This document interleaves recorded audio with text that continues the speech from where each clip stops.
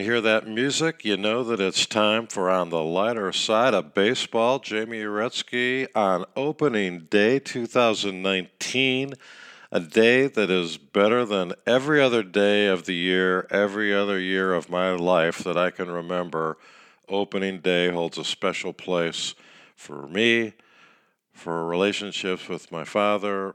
Today, my eldest son is going to go out to the K with me to tailgate in the rain and then hopefully see some baseball today as the Chicago White Sox take on the Kansas City Royals around 3:15 p.m., barring any delay from the weather. And so it's going to be just another great day in the history of the Kansas City Royals, a team that has won World Championships in 1985 and in 2015, and since the 2015 campaign has plummeted to the depths of the American League Central, where they're going to be all year long. Hopefully, folks, it'll be more optimistic than that. On the lighter side of baseball, we've got a battle between two teams that are probably going nowhere in the 2019 pennant race. The Royals claim that they're the fastest team in the league, and the White Sox claim that they are the best team to finish second to Machado. So that's where we are. Hopefully the White Sox will have a little bit better season than they had last year. Hopefully the Royals will win at least half of their games, which would be miraculous. And at any rate, today is not a day to dwell on the negative. Today is a day to look at the positive, the features of opening day, which to me, like no other day, give you the opportunity, like every other team in baseball, to hope and think that your team's going to end up in the World Series. Now, is that really possible? Probably not, but we will explore the 8 teams that have no chance to make the playoffs, let alone get to the World Series. And then I think we'll finalize our predictions for 2019 now that spring training is over with. So this is episode number 10A, or maybe 10, depending on how we numbered it back at the production studio. The listening audience realizes that every time we do a podcast, we number it and we talk about famous numbers that hold that particular number. And number 10, as you recall, led to the podcast devoted pretty much exclusively to Dick Howser, the late manager of the Kansas City Royals when they won the World Series in 1985, and his number was retired by the Royals. The only other Royals to have their number retired would be Frank White, number 20, and, of course, Hall of Famer George Brett, who wore number 5. Number 5, number 10, and number 20 are not available to any Royals in the future, as those numbers have been retired, and well deserved. Hopefully, there won't be any other numbers retired here in the next 10 or 15 years. At any rate, number 10s that come to mind, surely we remember Ron Santo with the Cubs. His number 10 is on a pennant that flies on the left field foul pole at Wrigley Field. Ron made it into the Hall of Fame. He also was a great Cub fan. He broadcast for years along with Pat Hughes, and sometimes Ron just couldn't talk into the microphone because he was so excited about what was going on at Wrigley. But unfortunately, as Ron's team in 1969 let Ron down and blew a 10-game lead in September and lost to the miraculous Mets, the amazing Mets of 1969, Ron never was able to see the Cubs win the World Series, which is one of the sad things. But anyway, Ron was a great player, great teammate, great third baseman, and he dearly missed.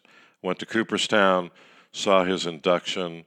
His wife gave a spectacular speech, and he was missed at Cooperstown, but his spirit was there, and by goodness gracious, that was pretty cool. So other 10s that come to mind on the 1959 White Sox, it was Sherm Lawler, the catcher, who was on that pennant-winning team that we are celebrating their 60th anniversary. So When we look at the 60 years of the White Sox since they won the 59 pennant, the Go Sox, that certainly brings back many memories to me. Although I wasn't at opening day in 1959, I was there on closing day when they lost Game 6 of the World Series to the Dodgers, and that wrapped up the 1959 series with the Dodgers winning 4-2. I was there. It was exciting, and it also was the place where I got my favorite souvenir ever. And if you ever go shopping at ballparks for souvenirs, you know, they look pretty cool when you're looking through the souvenir stand, or at Wrigley when the fellow that's been hawking souvenirs for decades comes up with the big claws or the big hat or a nice warm blanket. Everything looks kind of neat, but generally speaking, you get them home and they ultimately get tossed when you start to clean out your belongings. In 1959, I bought this pennant. I don't even know if they still sell pennants at the ballpark, but it was a blue pennant with a yellow outline, and it had a white sock, hence the White Sox, and it had on that white sock all the names of the players that were on the team in 1959 for the World Series. I still have that pennant, and it is awesome. And I can't think of too many other examples of souvenirs. You know, the hats are pretty cool. The White Sox hat from 1959 and their uniform is as cool as a White Sox uniform ever got. They had the black hat with the White Sox on the front and trimmed in red. Spectacular. And so, you know, there probably aren't too many folks out there listening that remember the 1959 White Sox as well as I do, but those are my two favorite souvenirs that I still have. In fact, my White Sox hat from 1959, on the inside, on the bill of the cap, is a signature by Billy Pierce. And speaking of Billy Pierce, and like who wouldn't be speaking of Billy Pierce, in our efforts to talk about the 59 White Sox, and there's a number for, you know, the next 10 broadcasts that'll come from the 59 White Sox. In their opener against Detroit, the White Sox, on their way to a pennant, won the opener in extra innings. And just to prove me wrong, where I said back in the old days, baseball games went fast, the opening day for the White Sox in Detroit took 4 hours and 25 minutes. That's right. They scored lots of runs. They had lots of hits, lots of pitchers. Everybody on the roster got in that game. But let me just read you the starting lineup just because I think it's pretty cool. Leading off for the White Sox was Louis Aparicio, the shortstop. Nellie Fox was at second base. Landis in center. Lawler, my man, number 10, catching. Catch this one, number 25, I believe. The first baseman, Norm Cash. And they say that guys stay put on teams way back when and that now everybody moves around. Well, the White Sox got rid of Norm Cash, and he went on to make numerous all-star teams and was one of the best first basemen in baseball, as the Tigers won several pennants with Norm. In right field that day was Al Smith, who came in when Minnie Minoso sadly was traded to the Indians. In left field, you had Johnny Callison, and at third base, you had Bubba Phillips, and the starting pitcher, yes, Billy Pierce. That game was won by Jerry Staley, another mainstay in their bullpen. Now, for the Detroit Tigers, you had Eddie Yost leading off, Harvey Keene batting second. You had Al Kaline batting third, Gale Harris, who was pretty much a journeyman first baseman, Frank Bowling, Larry Doby, one of my personal favorites. You had Wilson and Jim Bunning, a Hall of Famer and a senator in the United States Senate, starting that game. So, man, those were the days, 1959, that we look back on for our review of the 60th anniversary of the Go-Go White Sox. But let's turn our attention to the stuff that's going to go on today. And let me tell you, it is going to be great. Every team is going to play today, even though the Mariners and the Athletics got the jump on the season in Tokyo. The A's won nothing. The Mariners won 2 games. Ichiro was happy. He retired, and we covered that. So we're going to flip the page. We're going to turn the page. We're going to come up on the new season. We're going to look at everything that's going on. We're going to stay away from the heavy side of baseball. We're going to go to the lighter side of baseball if we can. We're going to talk about the upcoming season for the Royals, the upcoming seasons for the Cubs, the Brewers, touch on the White Sox, the projected starting lineups, and we're going to talk about the extension mania that's been going on in Major League Baseball over the past couple of weeks. It all started with Sonny Gray signing an extension, and the players, as we've talked about before, Verlander, Scherzer, Arenado, some of the big boys have been critical about the free agency market and how stagnant the approach from Major League Baseball seemed to be towards most of the free agents. Now, that's the players' perspective. I don't think the money they paid to Bryce Harper or to Machado or to other free agents is really minuscule. It's kind of like the effect that arbitration had on the salaries. Everybody points to free agency as being the big driver of high salaries, but in my opinion, it was really the arbitration provision that was put into the collective bargaining agreement way back when. And here's what I mean, and it can apply to free agency just as well. What the baseball arbitration allowed was that the player submitted his number and the club submitted their number.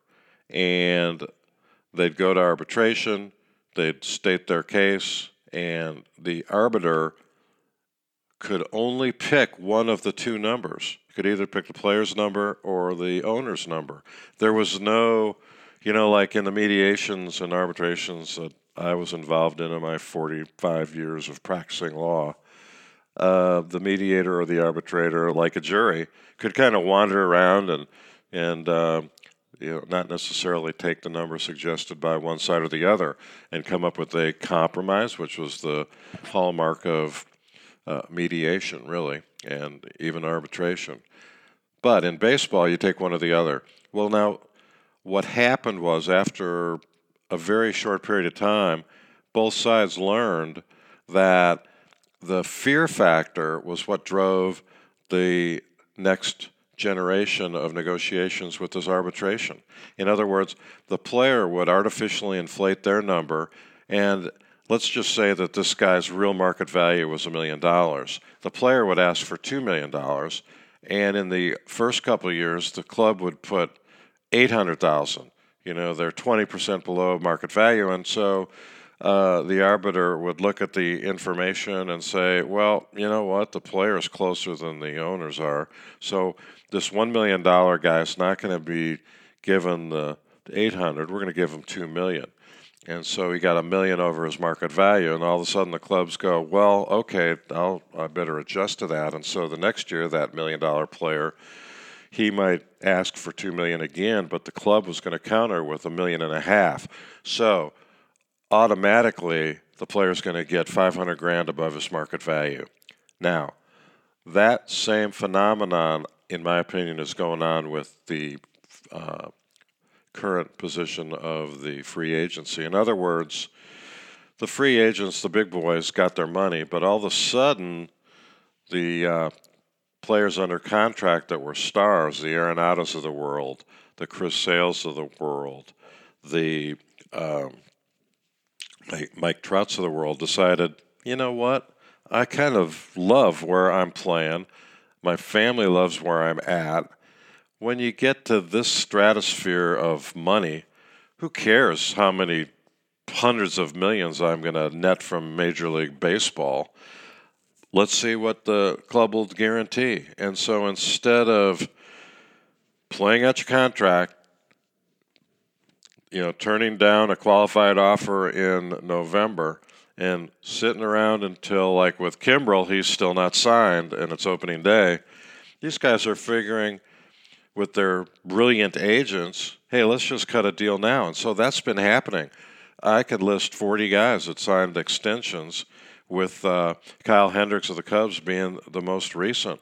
But Trout signed a humongous extension, and Bregman and Arenado and Sale and on and on and on, with teams all over the board. It wasn't just the big teams that are going to have a shot at the World Series every year.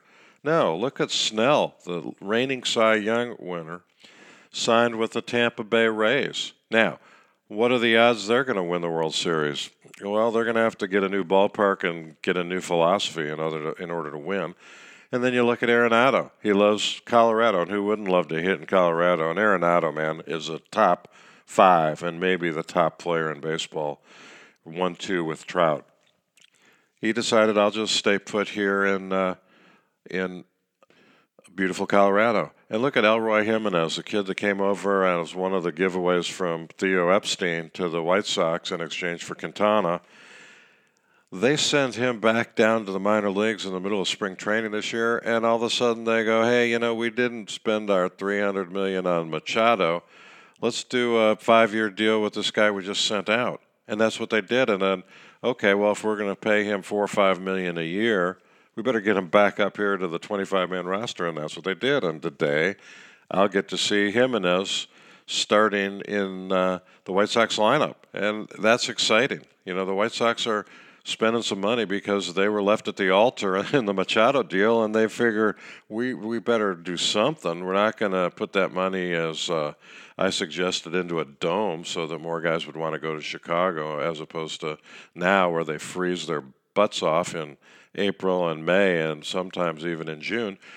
So this extension phenomena was certainly it's a boom for the players, and they ought to realize it, and they did realize it, and their agents realized it. And it's like, how many more millions do we need? If I can't live on the paltry $55 million contract that Kyle Hendricks signed for 4 years extension, then there's something wrong with my agent and his team, because I ought to be pretty set when I go, pick up my paycheck every 2 weeks, and it's a pretty good chunk of change with lots of zeros after that comma. So at any rate, that is the scoop. And interestingly, and let me underline the word interestingly, the Boras Corporation, none other than Scott Boras, had none of those guys do an extension. He doesn't believe in it because the deal is all about him. And the Players Association isn't exactly big on these extensions. So we don't know what the CBA is going to do after the 2020 season. But we do know that Tony Clark and Scott Boras, Clark being the head of the Players Association and Boras being the agent that's got more of these guys than most anybody else, they don't like these extensions. They like to keep their players out, and they figure they can get a better deal. Well, I don't think Harper got a better deal. Obviously, something went south in Washington, D.C., but I don't think the deal he got from the Phillies was as good as the offer that he got from the Nationals. And, well, we hear from Harper that, we're a family and this is going to be great. Well, come on. I give it a year or two, as I've said before. But at any rate, we're going to take a quick break. If we had a sponsor, you'd hear the music coming in on the sponsor, you'd hear me pitching the sponsor, and then you'd run out to the store and buy whatever it was that we were selling. But this is a non-commercial enterprise, and we are just out to have fun, and that's what we're going to do today and then for the first week of opening day. And then after the first week's over, we'll come back with podcast number 11 and talk about who looks good, who looks bad, who got off to a fast start. We're going to talk about our W4C or WFC. We haven't really landed on what we're going to call it. one of my buddies suggested that W4C, so if we go with that, I'll have to give Metro a little shout out. It's wins from chemistry or wins for chemistry, and we'll look back and arbitrarily and subjectively attach a number to what a certain player does in terms of his chemistry to promote a win. It's every bit as scientific as WAR, wins against replacement, or some of the other ridiculous things that have come into the forefront, like launch angle. Did anybody ever swing upwards before launch angle came into play? Thanks to Sabermetrics and Bill James and MLB Network? No. Well, yeah, they did. Launch angle and exit velocity, it's all been going on. In fact, it's kind of funny. The sabermetricians, I guess that's what you call them, if you go look in Baseball Reference for Babe Ruth, they put a WAR on Babe Ruth, the wins against replacement for Babe Ruth. Go figure. You know, the only WAR Babe had was with his waist and trying to keep his waist from expanding to the point where he couldn't swing a bat. The WHIP, you go back and you look at Cy Young. They gave Cy Young, if you look in Baseball Reference, Cy Young has a WHIP, wins or walks and hits per innings pitched.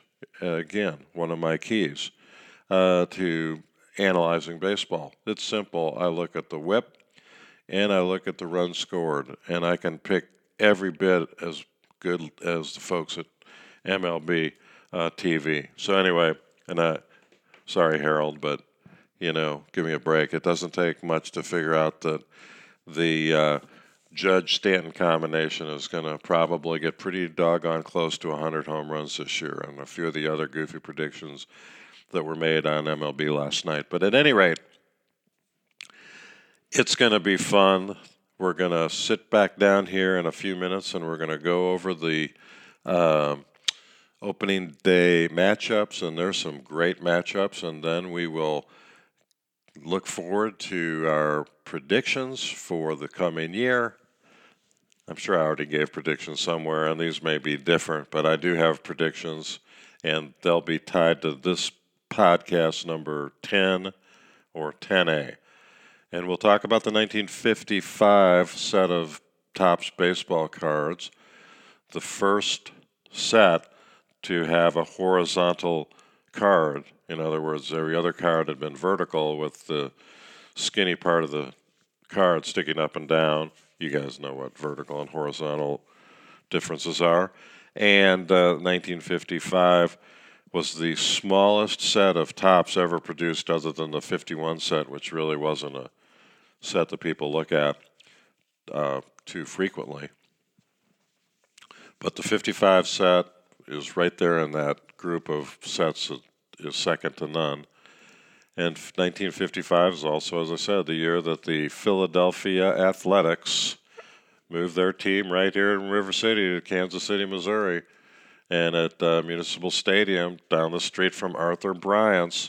Those were the days. So we'll be back in a few minutes. I want to thank everybody, and especially those of you who listened to my podcast with Dick Hauser. That was a great interview, and I'm glad that you had an opportunity to hear that. So we'll be back in a few minutes. This is Jamie Uretsky on the lighter side of baseball. And we're back on opening day and episode 10A. I forgot to talk about my slip-up. You know, we say when we make a mistake, we try to correct it. I thought Elston Howard was number 10, and we were going to talk a little bit about Elston Howard. But Elston wore number 32. Shame on me. Chris Chambliss, most recent Yankee to wear number 10. But as is true with most numbers, at least 1 through 10 with the New York Yankees, you can find pretty much a Hall of Famer with any of those numbers, and that is the case with number 10, Scooter Rizzuto. Phil Rizzuto was a shortstop through 1956 with the New York Yankees, and Scooter is definitely in the Hall of Fame. He'd be in the Hall of Fame if he was a broadcaster only, but he was a Hall of Famer. The career he had with the Yankees, the times on the All-Star team, spectacular. Won World Series with the Yankees in the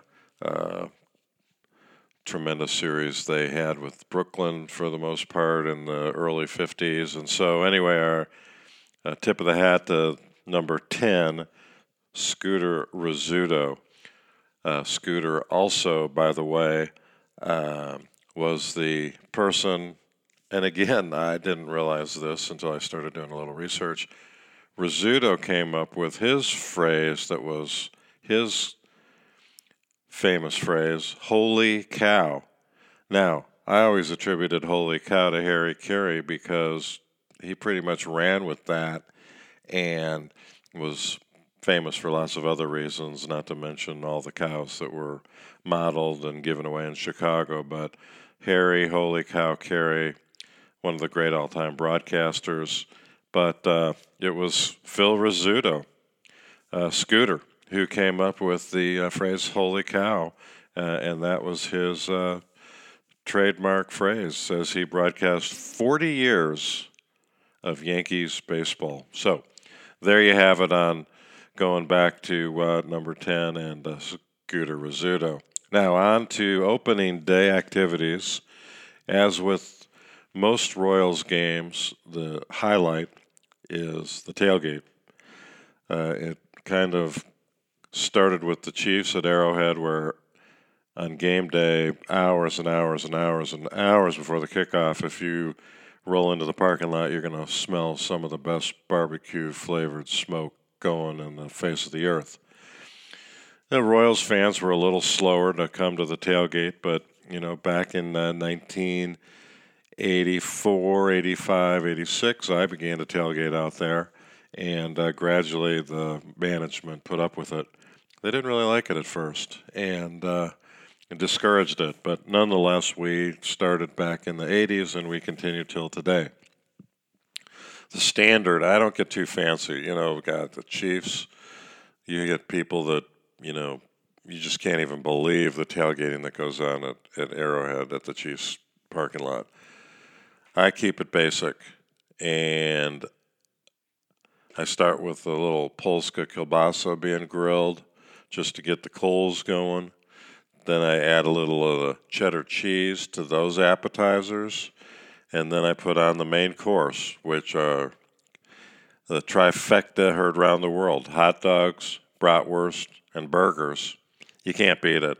You just can't beat it. You can get tricky. You can come up with whatever frou-frou food you want to throw on the grill or whatever you want to bring from home. I generally don't have many sides unless my wife accompanies me to the tailgate. My sides consist of potato chips, Fritos, Doritos, and occasionally Cheetos. Dessert, box of chocolate chip cookies, and probably a Hershey bar or two. And iced down Spotted Cow beer. There's another good sponsor from Wisconsin. We're going to have to work on that. Spotted Cow, the New Glarus brewery up in New Glarus, Wisconsin. There isn't any better beer that I've ever tasted. So that coupled with a Diet Zero, Coke Zero to go, and there you have it. This podcast is not brought to you by Spotted Cow, not brought to you by Johnsonville, and it's not brought to you by Coca-Cola.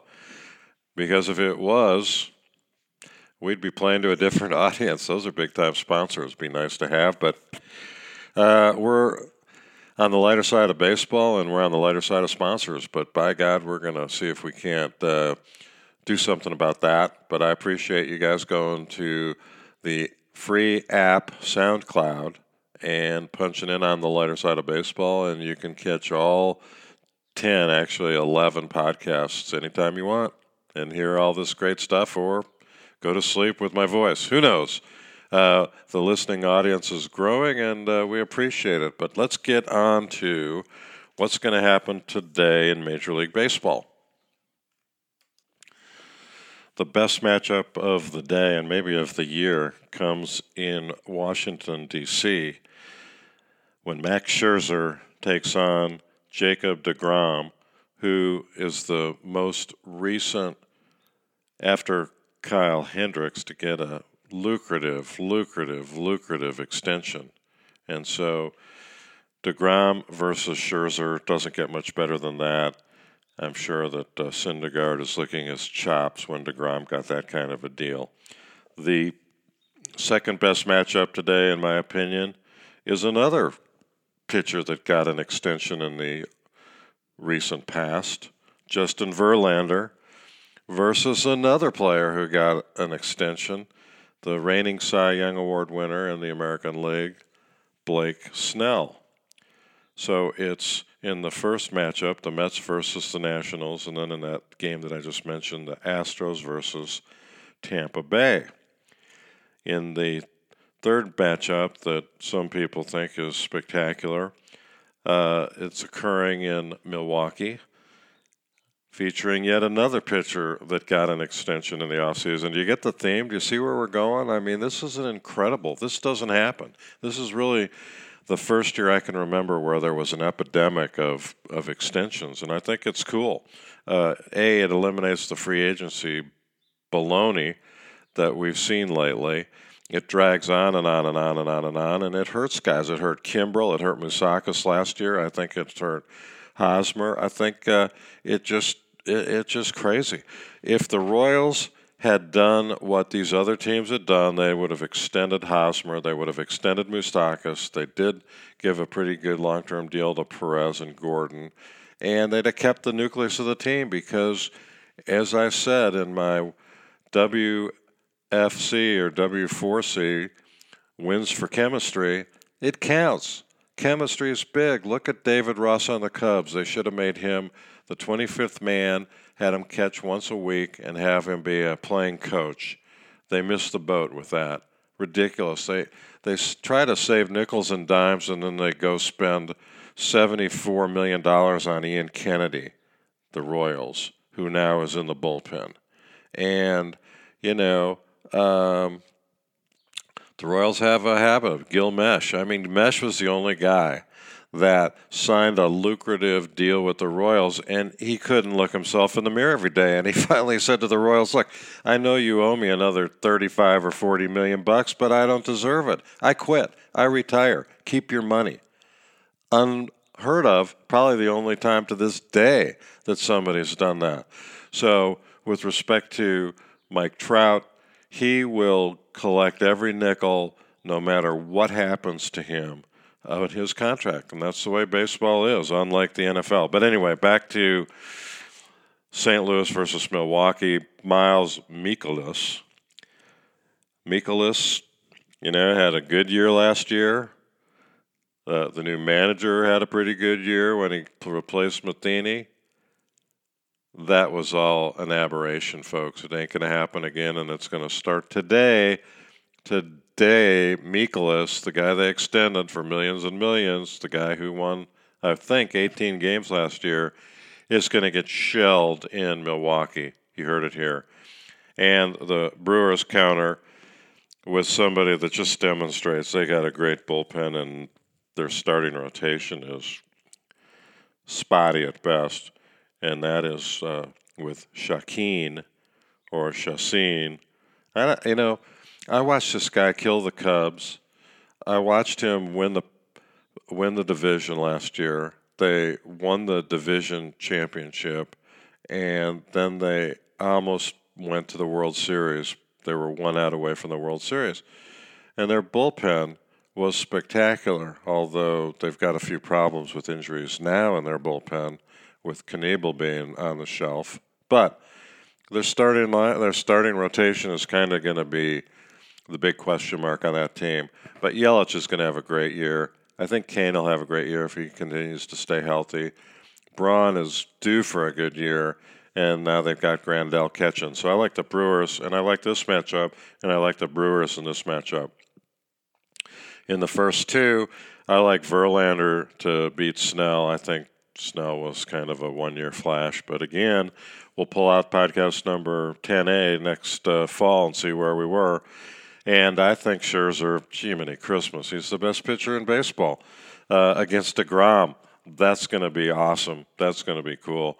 The Nationals screwed around a good friend's son, And Rizzo, the general manager of that Nationals team, ought to be, looking around somewhere else for a job, but for some reason he keeps his job. If I had the payroll value that he had, I'd have a winner if I were the GM. So when they dumped Sammy Solis in the middle of spring training for no reason after they, deadened his arm last year by overuse, I'm never going to pull for the Nationals. So come on, Mets, beat them, sweep them. I think the next exciting matchup, in my opinion, is the Dodgers and the Diamondbacks. Zach Greinke, you can't say enough about this guy. He signed a huge contract, and he's delivered. And he started out with a reputation of being pretty flaky in Kansas City, maybe not wanting to play baseball. He'd rather have been a shortstop or a surfer. Brett kind of babysat him for a year or two, and what can I say? His record speaks for itself. He's one of the best pitchers in baseball right now, and he's pitching up against Ryu of the Dodgers, and I'm probably saying that name wrong, Hyun Jin Ryu. He is taking the place of Clayton Kershaw. The Dodgers, who potentially have one of the best pitching staffs in baseball, have, in my opinion, dropped into the second tier of starting rotation with Kershaw, question mark, and some of the other injuries that have befallen that staff. So we'll see. Jansen didn't have exactly a spectacular spring or the end of last year, and Rich Hill is Rich Hill. I mean, this guy was out of baseball, and now he's your fourth or fifth starter, and he's done well. And he's fiery, more fiery than he was when he was with the Cubs. I mean, it's pretty cool. Now, the next game features yet another extension. Do you see? Here we are again, another big-time extension, and that's with Chris Sale, the Red Sox, because he decided, hey, you know what? I love Boston. My family loves Boston. I want to be here. I like the new manager. I like the fact that we won the World Series. They're going to pay me a lot of money. So I don't ever have to negotiate with Dombrowski again. I'm done. I've got my money, and I'm going to deliver. And he does deliver. And he's as fiery as Greinke or Scherzer. You look at those three guys, and you look at their attitude. It's amazing they can control their emotions on the mound because they're so competitive. And Greinke tries to be laid back, but he's competitive. And Chris Sale's crazy. And we've seen that from, cutting up a uniform he didn't want to pitch in when he was with the White Sox, to his tantrum on the bench that may have attributed, or people have attributed, to the Red Sox turning the corner and winning the World Series. The dude is intense. And that brings you to Scherzer. There's nobody more intense than Max Scherzer, and the guy delivers, and he pitches quick. He's not burly quick, but he's pretty fast, not only with his fastball, but with the speed in which he delivers these pitches. And Mad Max is going to have a great season. He always does. He's in the prime, and, what can you say? The next interesting matchup, I think, is with the Atlanta Braves taking on the Philadelphia Phillies. And that matchup is Julio Teheran for the Braves and the traded star of the Phillies staff, Aaron Nola, not to be confused with Nova like I did before, but who couldn't confuse Nola and Nova? I did. I would again. Now, with the game with the Phils reminds me of another feature that you're going to hear only on the lighter side of baseball. That's right. We're going to have a feature that is called Bang for the Buck. And what two guys got more bucks and are questionable in terms of the chemistry aspect, W4C, wins for chemistry, than Manny Machado and Bryce Harper. So every week we're going to see who got the most bang for their buck, the Pods or the Phils. And it's going to be interesting. It's going to be kind of cool. We'll follow runs scored, number one. We'll follow their batting average. We'll follow their hits, and we'll follow their RBIs. We will not follow their on-base percentage plus slugging percentage. We won't follow any of that stuff. We're going to follow the old school runs, hits, home runs, RBIs, batting average. That's it. The old days. None of this launch angle, none of this exit velocity, because as you remember, the three things about this show, father-son's relationship and inheriting and passing down the love of baseball. Number two, anti-sabermetrics, except for whip. And number three, my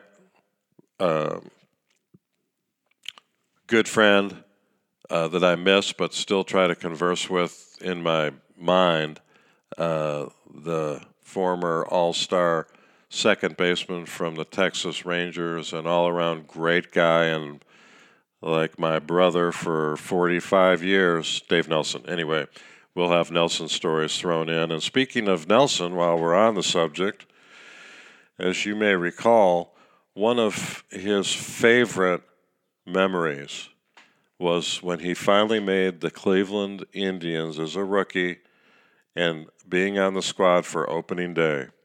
And the memories he had from that day also involved his father and his mother being at that ball game in Cleveland to see him run out on the field, be introduced, and to start that game. So that sort of highlights the what the show's all about. The love of baseball, my love of David Earl Nelson, and the love of father-son and father-daughter and how it gets passed along from generation to generation.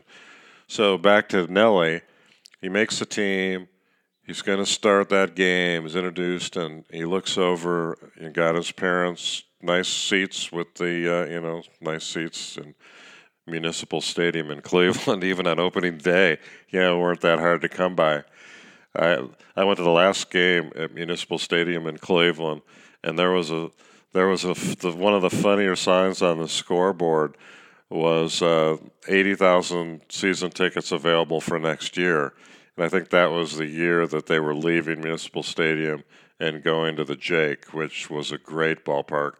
But at the end, and in that last week of the season, in their last season in Municipal in Cleveland, the mistake on the lake, I mean, it was cavernous. It was a big ballpark, and it had so many empty seats. But anyway, so I'm sure on that opening day, and I can go back and look at the attendance for the opener. But anyway, he got his mom and dad good seats, and as he was, going through all the great thoughts that had to be going through his mind about opening day and the pride and the emotions and all of that, hearkening back to the memories he had with his father, he looked over and he saw how proud his mom was. And Ida Mae, Dave's mother, was a great lady. She was the probate clerk for Los Angeles County, which is unbelievable. Pretty cool job that she had. She was a cool lady. And his dad was a great guy who loved baseball and worked all day driving a municipal vehicle around, and he'd come home at night, and he would, every time Dave asked, he would play some form of baseball, from throwing cut-off tennis balls at Dave for batting practice to actual BP out in the yard, you name it. His dad wanted all four of his sons to play, and on opening day, Dave was so proud to have his father there, and so much fun to watch his mom soak it in, because as you might recall, Dave, like many other African Americans who were playing through the minor leagues in the 60s and experiencing some of that racial prejudice, wanted to throw it in, as I told you Billy Williams did. And Ida Mae, also known as Mother Dear, Dave's mom said, Jackie didn't give up all the stuff he went through and all the sacrifices he made so that you could come back to Los Angeles. So, suck it up. And, we'll talk about some of the things he experienced in some of his minor league days. I think we've talked about some of them earlier. But be that as it may, that was opening day. And back to Teheran versus Nola, and Bryce Harper's first at bat in Philadelphia. That'll be big time. That's a big time deal. Looking forward to that. The best game that I think, in my opinion, after the DeGrom versus Scherzer will be when John Lester takes on the Texas Rangers and Mike Minor. So, the Rangers are one of those teams who have absolutely no shot at getting into the playoffs. Bumgarner's pitching today against the Padres. That's going to be a pretty good game. The Giants just suck. I mean, I don't know what happened to them. And now their owner has been suspended until July. He should have been suspended the whole year. I don't know what Mr. Bear was thinking about when he smashed his wife in public, but it was an ugly incident caught on videotape, and it was embarrassing, and he should be gone for the year, but he's not. And then you've got Cashner facing the Yankees, which is going to be a great game. And Jordan Zimmerman, remember him? He was in Washington for a long time.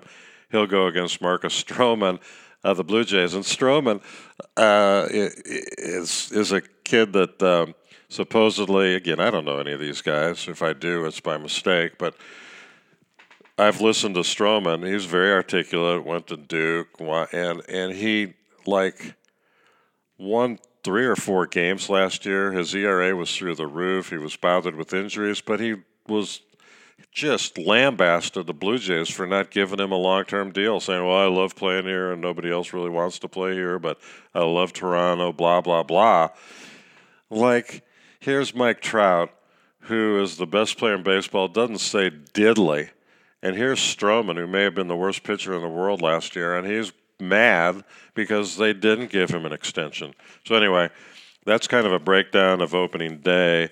Let me talk a little bit about who I think has between no chance of getting into the playoffs and a good chance to win the World Series. Let's start with the no chance at all of getting into the playoffs this year.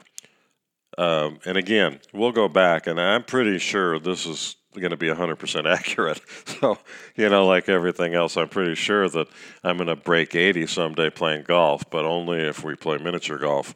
For those of you out there that have played golf with me, you know that the only way I'm going to break 80 is if I only play 9 holes. So, be that as it may, let's look at the teams that have zero chance. And again, it kind of is irritating that they don't have any chance because they ought to be spending money. These guys that own baseball teams have the money to spend. There ought to be a basement on what the minimum amount is that your salary should be. And I think it's, like I said, within 20% of the league average. The league average is around $140 million. So everybody ought to be in that 110 to 120 range, not the range that the Oakland Athletics and the Rays and some of these other teams are in. But anyway, I digressed, as I always do. In the American League East, the 2 teams that have zero chance of getting into playoffs, the Baltimore Orioles, which, you know what, they're owned by this hotshot lawyer that ought to have a big payroll. They have a proud tradition from all the pennants they won and the World Series they played in, and Jim Palmer and Earl Weaver and Mike Cuellar and Ripken and Boog Powell, and on and on and on and on and on, and one of the all-time best ballparks you will ever go to is Camden Yard. Get to Baltimore. It's in a great spot. It's in a great city. There's a lot of fun things to do on a summer vacation. Go to Camden Yard. Go to the right field corner and have some Boog's barbecue. It's great, and Boog's generally there signing autographs. I've got a great autograph from the Boogeyman, Rookie of the Year, Boog Powell. Anyway, Orioles, ain't no chance. Blue Jays, doggy. They play in a doggy ballpark. I think it's doggy. I think indoor baseball is great only if there's a roof that you can retract, like Miller Park. Miller Park is a spectacular place to play baseball because in the nice weather, they retract the roof. They can even start a game with the roof closed and open it. So who wouldn't want to play there? The White Sox ought to have that. The Cubs ought to have that. Everybody that's in the northern part of the world, north of St. Louis, ought to have a ballpark with a retractable roof. But anyway, that the Blue Jays ballpark is goofy. A story about the Blue Jays ballpark while we're on the subject. I think it was 1993 was the first World Series north of the border, and it was in Toronto, and it featured, I believe, one of the spectacular endings with Joe Carter. But I was at the first game played in the World Series outside of the continental United States, and outside of the United States, who cares whether it's the continental United States, because Canada's not going to be and never was in the United States. Maybe way back before somebody bought it, it was part or contiguous to, and it still is contiguous to the United States. But again, I digressed. The cool thing about obviously seeing the World Series in Canada was pretty cool. The price of a Molson export was exorbitant back in 1993. You got a little bitty cup for a lot of money. And even though it was Canadian funny money, it still was kind of like 8 ounces of beer for, what then was probably $10. But the coolest thing about that ballpark, and it's gone through a couple different names, and now I think it's Rogers Stadium or Rogers Field or whatever, named after the communication giant who ought to have a bigger payroll. The concessionaire back when the stadium opened and even during the World Series was none other than McDonald's. Again, another awesome company that's not a sponsor of this show. But at any rate, moving to the American League Central Division, the Detroit Tigers have zero chance of getting into the playoffs, and that's horrible because that franchise is steeped with spectacular tradition, from Ty Cobb to, we talked about Norm Cash, to Mickey Lolich, to Al Kaline, to you name it. I mean, that is a storied franchise, and they're pathetic. They are just pathetic. And when Dombrowski was there and the Pizza Man owned the team, they gave it their best shot to win, and they did win. But man, oh man, the cupboard's bare, and the Tigers just are pathetic, as are the Kansas City Royals. As I've said, I went through their lineup, and man, before I started these podcasts, I'd heard of Alex Gordon and Jorge Soler, and that was about it. In the West, the Texas Rangers have no chance. I think the A's blew their wad last year, and I don't see them getting in, although they just traded for Kendrys Morales. So you got to give Billy Beane credit. They talk about the bang for their buck. They win that show every year, but I don't think they're going to get into the playoffs. That may be the fringe. So when we play this back in October, this could be my prediction that went awry. In the National League in the East, the Miami Marlins, Derek Jeter, Don Mattingly. You guys ought to be ashamed of yourself, Jeter especially. You traded away, you gave away Yelich. You gave away Stanton. You gave away Real Muto. What are you thinking? You think a prospect in 5 years you're going to have a Real Muto? You think you're going to have a Stanton? If you can't afford to pay for talent, get out of Dodge. Look at Artie Moreno. He recognized that, yeah, I've made mistakes. The Pujols contract, maybe good, maybe bad. But I'm going to pay Trout and hope that he stays healthy and continues to deliver, as opposed to the Marlins, who were owned by an art dealer who, I don't know how in the way, could not afford to buy a minor league team, ends up with the Montreal Expos, and then parlays a deal to trade in the franchise of the Red Sox to the current owners of the Red Sox. In exchange, he goes and gets the Marlins deal and sells it for near $1 billion to the new regime, who seem to be more interested in saving money and having Derek Jeter than they do winning. I don't get it. I don't get Florida baseball at all. And you've got the Rays that are in that god-awful stadium. Tear it down, build a new ballpark somewhere, and get on down the road. Rays, Devil Rays, whatever you are now. So back to the No Chance Cafe. headed up by the Marlins in the National League East. In the Central, although they're getting better, the Pirates and the Reds, they don't have a shot at the playoffs. I mean, look at the division. You got the Cubs, the Brewers, and then the Goldschmidt, another extension-led St. Louis Cardinals, and Mikolas, who I think are a flash in the pan. I told you the Cubs beat the Brewers by 2 games, and then the Cardinals are, down there with Pittsburgh and Cincy. In the West, the Giants suck. They have no chance. The Padres have no chance, and the D-backs are questionable, but I'll put them in that same group. So that is 1, 2, 3, 4, 5, 6, 7, 8, 9, 10, 11, 12 teams out of 30 that have absolutely no chance of getting in the playoffs. And as I said early on in my podcast, I can look at the top 10 payrolls and tell you that they have a 70 to 80% chance of getting in. Now, let's look at the possible get-ins before we get into the locks. Possible in the American League East are the Rays.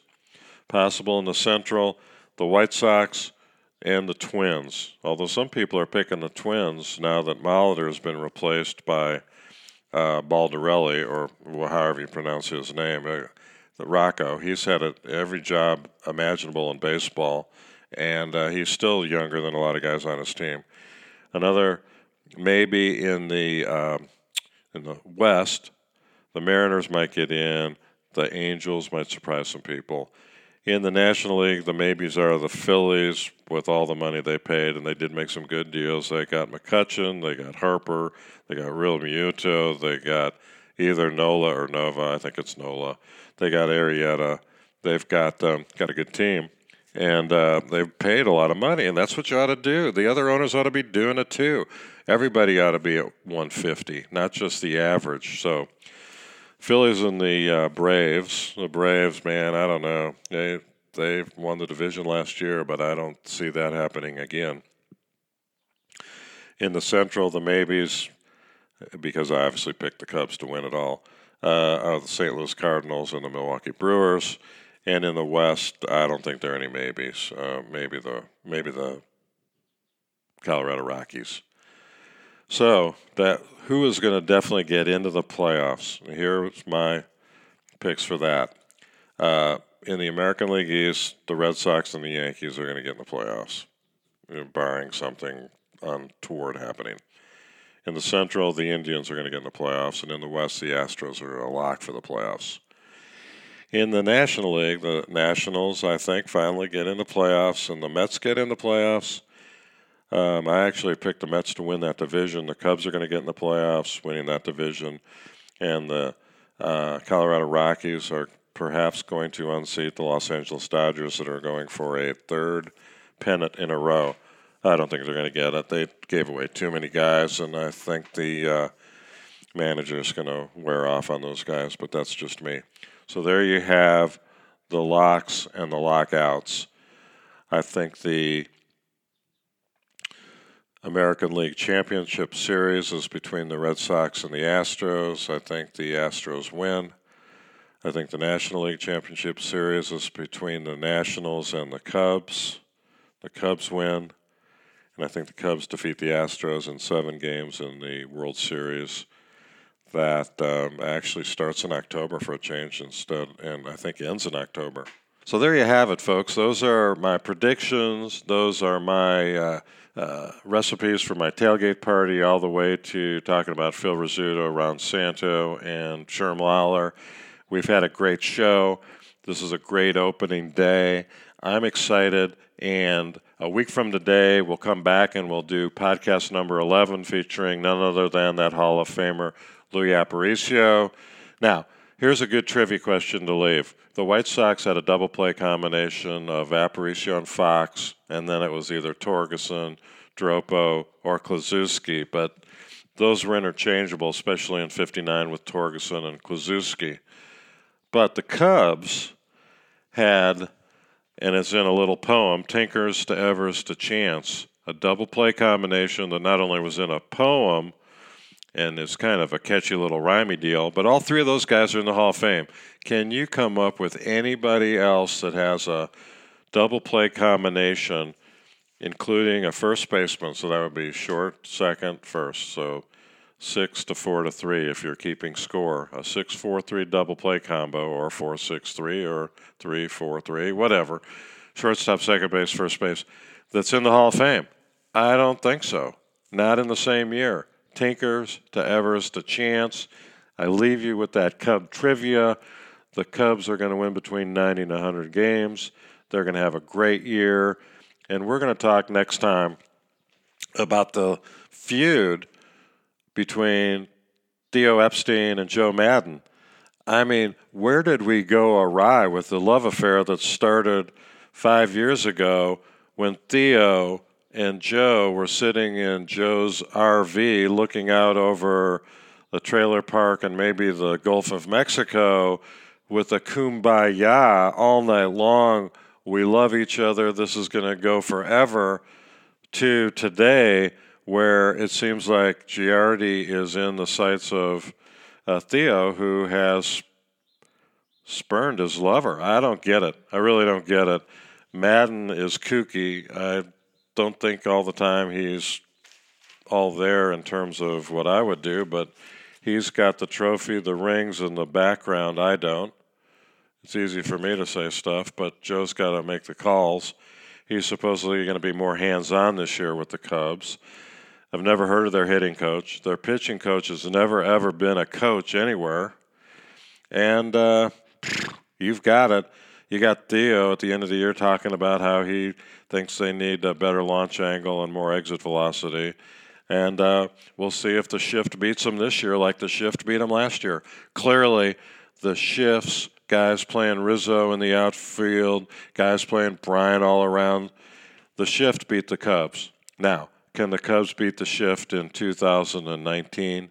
We'll see. I think they can, and I hope so. So anyway, again, this is Jamie Uretsky. I've had a blast today. I'm going to have a tailgate blast, and then I'm going to watch the Royals win their opener against the White Sox. And then in a week, we'll be back with yet another podcast on the lighter side of baseball. So with the grass greening up and the sky hopefully blue, there's real baseball today, and we're looking forward to it. And until next week, this is Jamie Uretsky saying, have a great opening day.